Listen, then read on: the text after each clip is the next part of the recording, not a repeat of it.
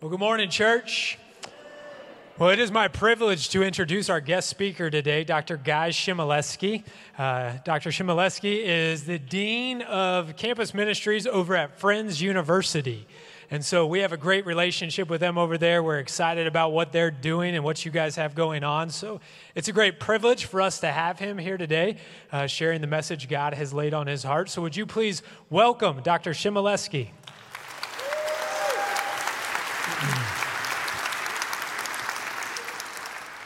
Well, good morning, Central Community Church. It is great to be with you. Welcome to those of you joining us online. Great to have you as well. It is great to be with you. First, right, that name.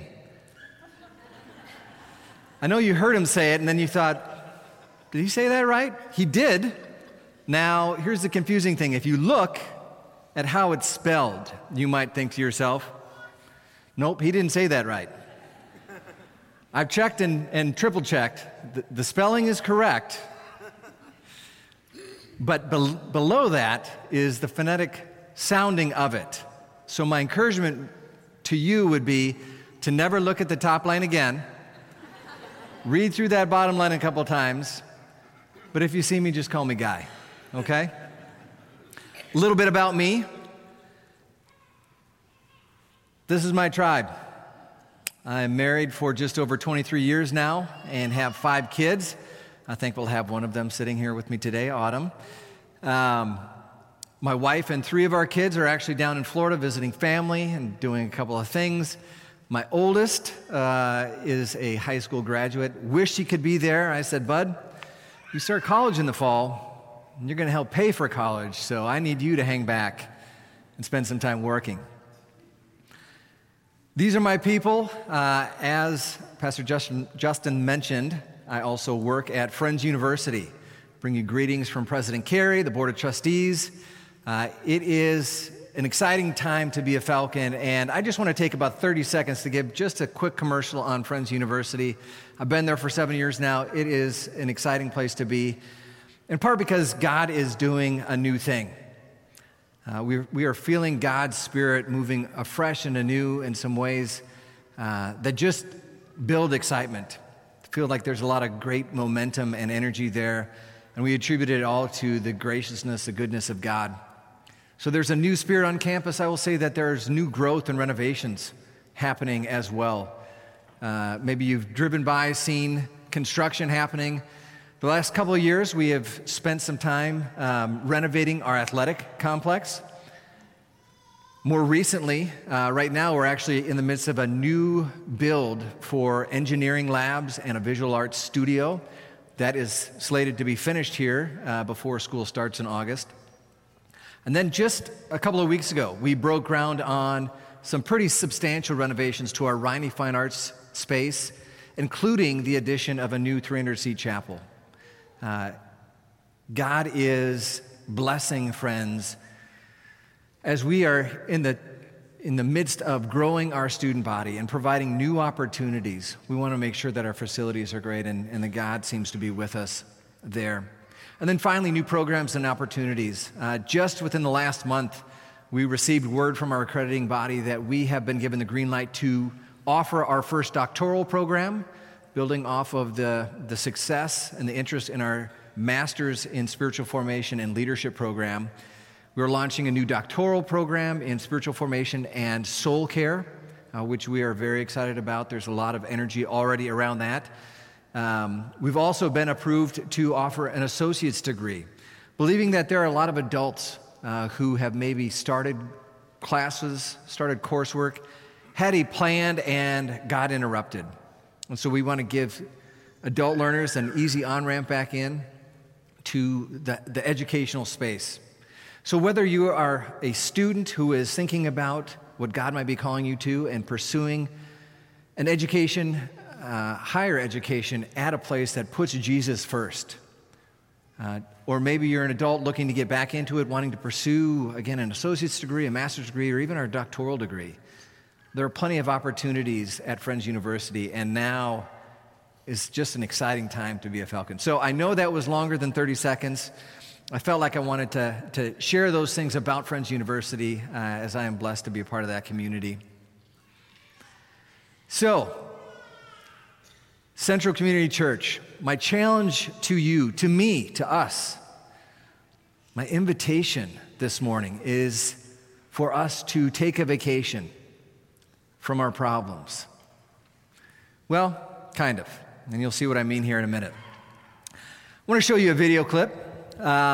Takes a little bit of setting up here. It's about a guy named Bob. Now, this is not the Bob that's normally up here on stage. I want to make sure that is clear. But this particular Bob seems to have every self-diagnosed problem in the book. If you've heard about it, he's got it. And he has bounced around from counselor to shrink to psychotherapist.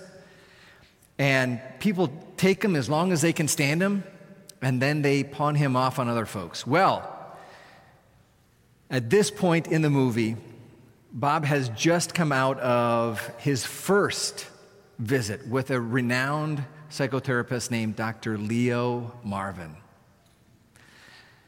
Dr. Marvin and Bob had a great first session. Bob thinks there's hope here, but is a bit shocked when Dr. Marvin says, "Bob, I'll see you in just over a month at our next appointment when I get back from vacation." As you might imagine, Bob is not thrilled by this news, and we catch up with Bob and Dr. Marvin at Dr. Marvin's vacation home, where Bob has tracked him down. Bob, I'd like you to take a long look around you. What does everything you see here have in common?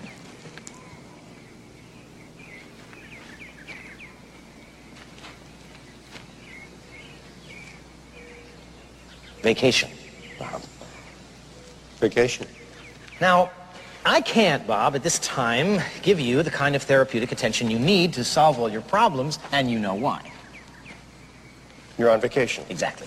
But what I can do is this. Don't give me pills. I already have pills. This is not pills. Read it. It says, take a vacation from my problems. I'm giving you permission to take a vacation, Bob. Not a vacation from your work and not a vacation from your daily life, but a vacation From my problems. Exactly. Now, I want you to get on that bus and go back to New York. But every single time a problem arises, I want you to take that prescription out and follow it to the letter, doctor's orders.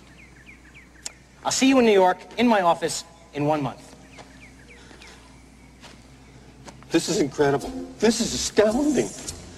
For the first time since Esalen, I feel free. You've given me a great gift, Doctor. The gift of life. You're a great man.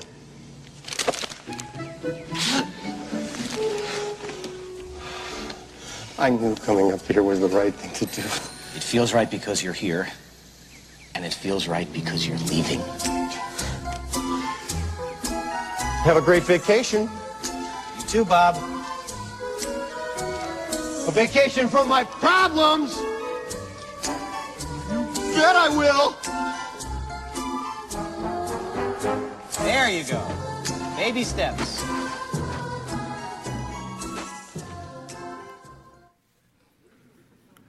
If you've not seen the movie, it's quite humorous, and just a prelude as to where things go from there.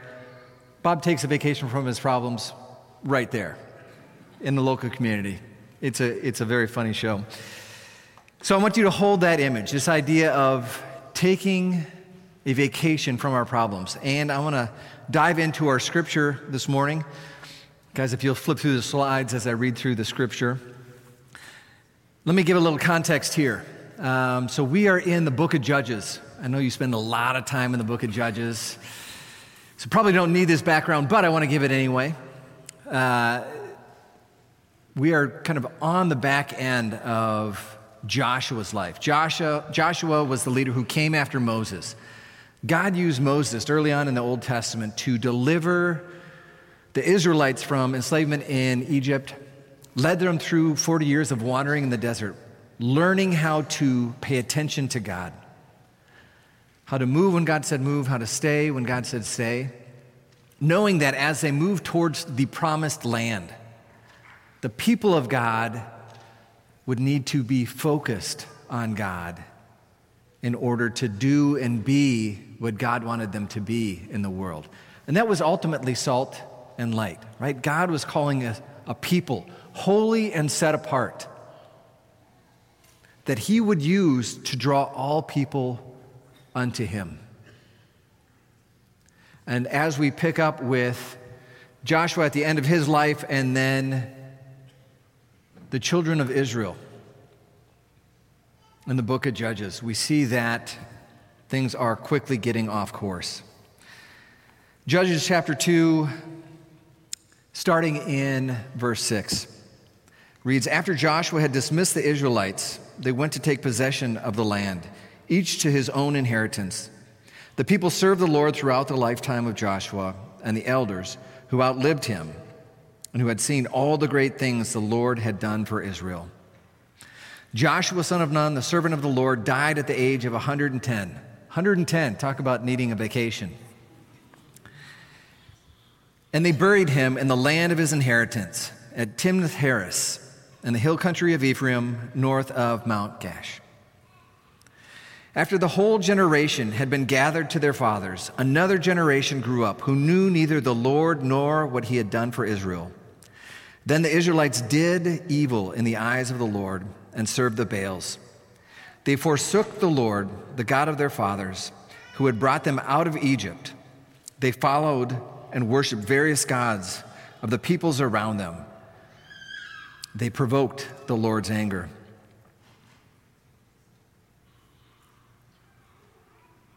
They provoked the Lord's anger.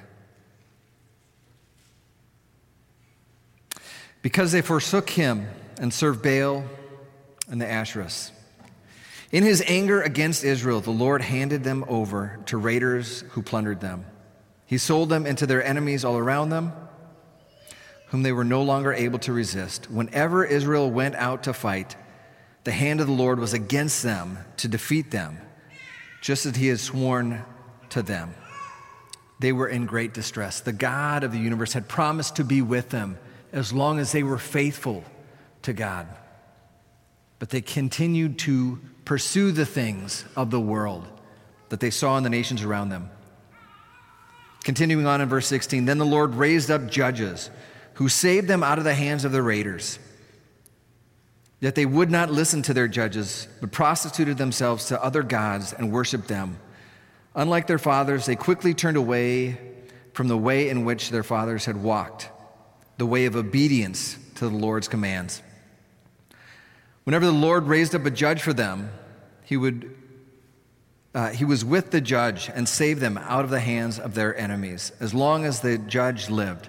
For the Lord had compassion on them as they groaned under those who oppressed and afflicted them.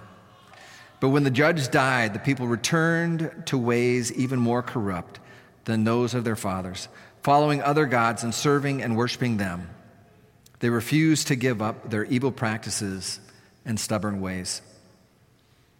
Concluding here, therefore the Lord was very angry with Israel and said, because this nation has violated the covenant that I had laid down for their forefathers and has not listened to me, I will no longer drive out before them any of the nations Joshua left when he died. I will use them to test Israel and see whether they will keep the way of the Lord and walk in it as their forefathers did. The Lord had allowed those nations to remain. He did not drive them out at once by giving them into the hands of Joshua. God, we pray for ears to hear and eyes to see this morning, new and afresh, the lives that you have given us to lead in the world all around us. Help us to connect dots in only ways that you can, Lord. We ask these things in Jesus' name. Amen. So we've got the Israelites, and if you read through the book of Judges, this is a repetitive cycle that happens over and over again, right? So the God of the universe wanted to lead the people without a leader in between God and the people, as he had with Moses, as he had with Joshua. So God leads them until the people become obsessed with the worlds around them, with what they see in the neighboring nations, and they decide they want those things for themselves. So they take their eyes off of God, they put it on the world around them, and it causes them very quickly to stray from God. So God brings oppression upon them. They eventually realize how far they are from God. They cry out to God. God brings a deliverer in the form of a judge, leads them back into right relationship, right standing with God. And then as the story goes, they take their eyes off of God, they put it on the things around them, and the cycle continues. So I want you to hold that cycle, right? Again, kind of the allure of the world around us. I want you to think about Bob, his prescription to take a vacation from his problems. And I want to read this quote from Richard Foster, who says, "Our adversary majors in three things: noise, hurry, and crowds. If he can keep us engaged in muchness and manyness, he will rest satisfied." Hear those words again. Our adversary majors in three things: noise, hurry, and crowds. If he can keep us engaged in muchness and manyness, he will rest satisfied. So these words were penned by Richard Foster, former Friends University faculty member, back in 1978. I'm not sure what he was seeing in the world 45 years ago, but how much more does noise and hurry and crowds define our world today?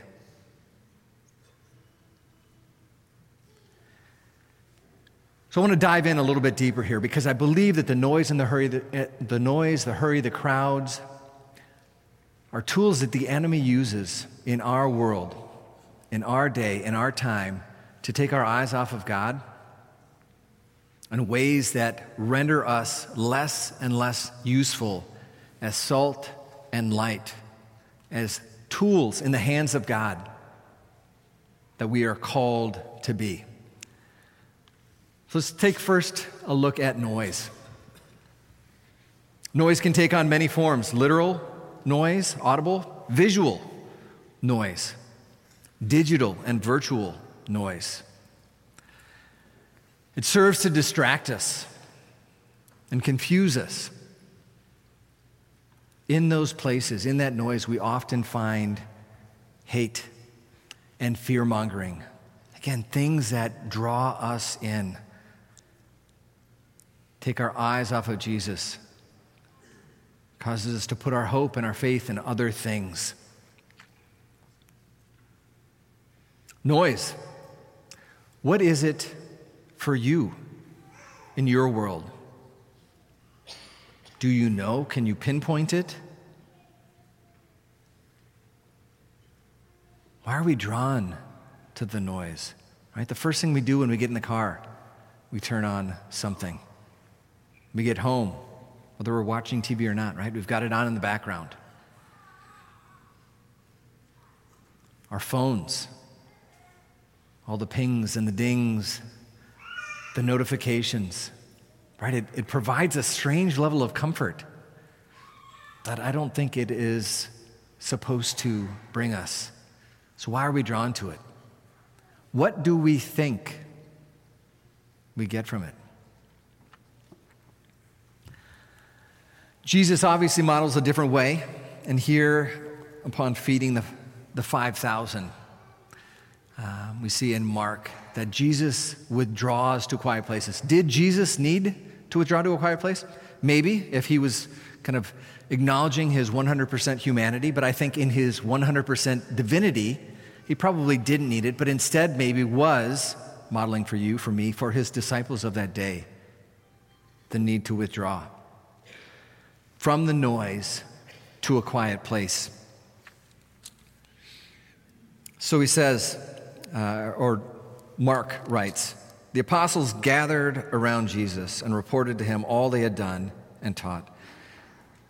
Then, because so many people were coming and going, that they did not even have a chance to eat, he said to them, "Come with me by yourselves to a quiet place and get some rest." So they went away by themselves in a boat to a solitary place.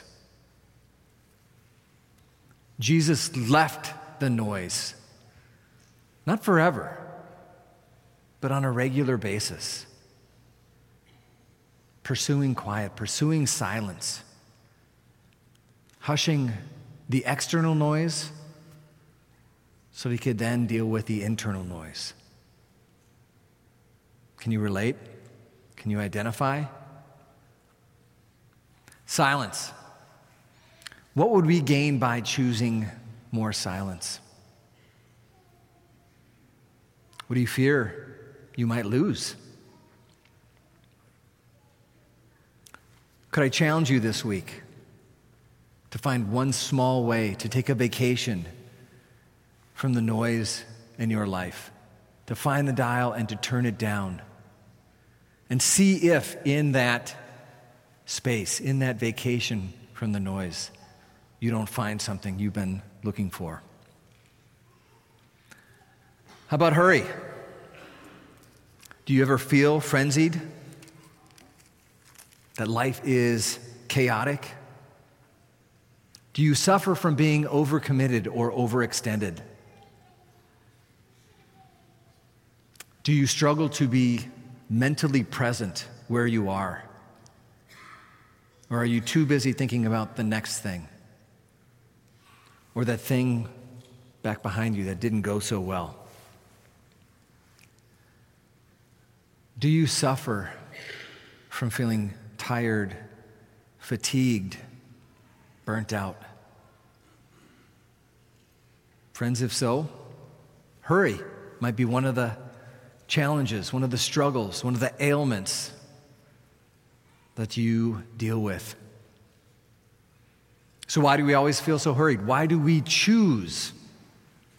It is a choice to fill our lives so full that we have to hurry from one thing to the next.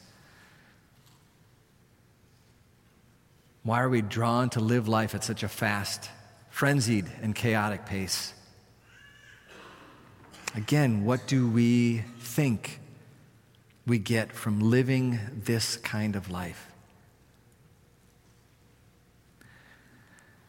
There's a story in the book of Luke when Jesus visits the home of Mary and Martha where we see Jesus kind of setting the record straight for what is and what isn't the best. Starting in chapter 10, verse 38, as Jesus and his disciples were on their way, he came to a village where a woman named Martha opened her home to him.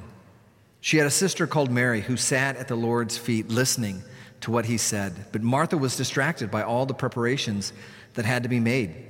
She came to him, I would say in quite bold fashion, and asked, "Lord, don't you care that my sister has left me to do the work by myself? Tell her to help me." Wow. Jesus replies, soft, gentle, but firm. "Martha, Martha, you are worried and upset about many things, but only one thing is needed. Mary has chosen what is better, and it will not be taken away from her." Again, this isn't a withdrawal from all of life's activities, but it is paying attention to the moments where we have a chance to pause, to be still, to be present before the Lord, to rest, to engage in leisure.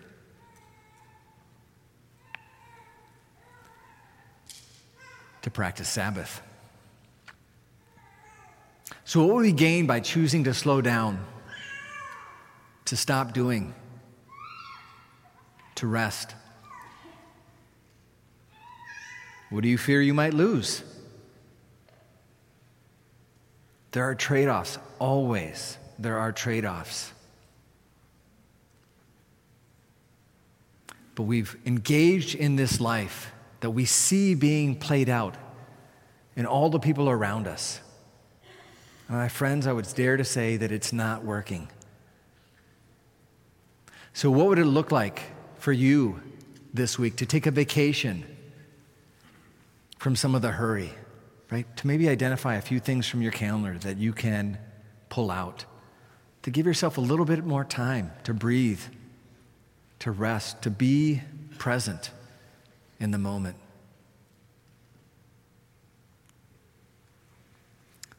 Finally, the crowds.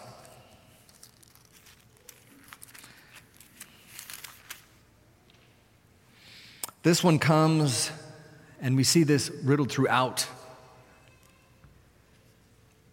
We see this riddled throughout the scriptures, but Jesus often moving away from crowds to be in places of solitude. This comes in, again, Luke 5. Jesus heals a man with leprosy. It says, while Jesus was in one of the towns, a man came along who was covered with leprosy.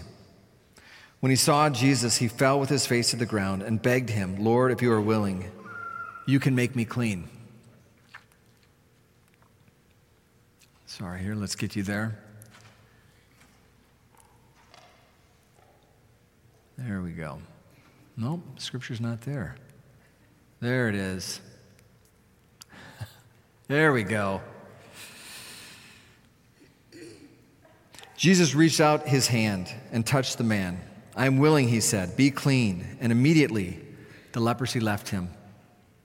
Then Jesus ordered him, don't tell anyone, but go show yourself to the priest and offer the sacrifices that Moses commanded for your cleansing as a testimony to them. Yet the news about him spread all the more, so the crowds of people came to hear him and to be healed of their sickness. But Jesus often withdrew to lonely places and prayed. Again, we know if we've read the scriptures, if we've heard the stories, Jesus is constantly with people, praying with them, healing them, ministering to their deep needs. Did Jesus need to withdraw away from the crowds in order to be refreshed, to be refilled, to be refocused on God? Maybe, maybe not. But we sure know that the disciples did. We sure know that we needed that modeled to us.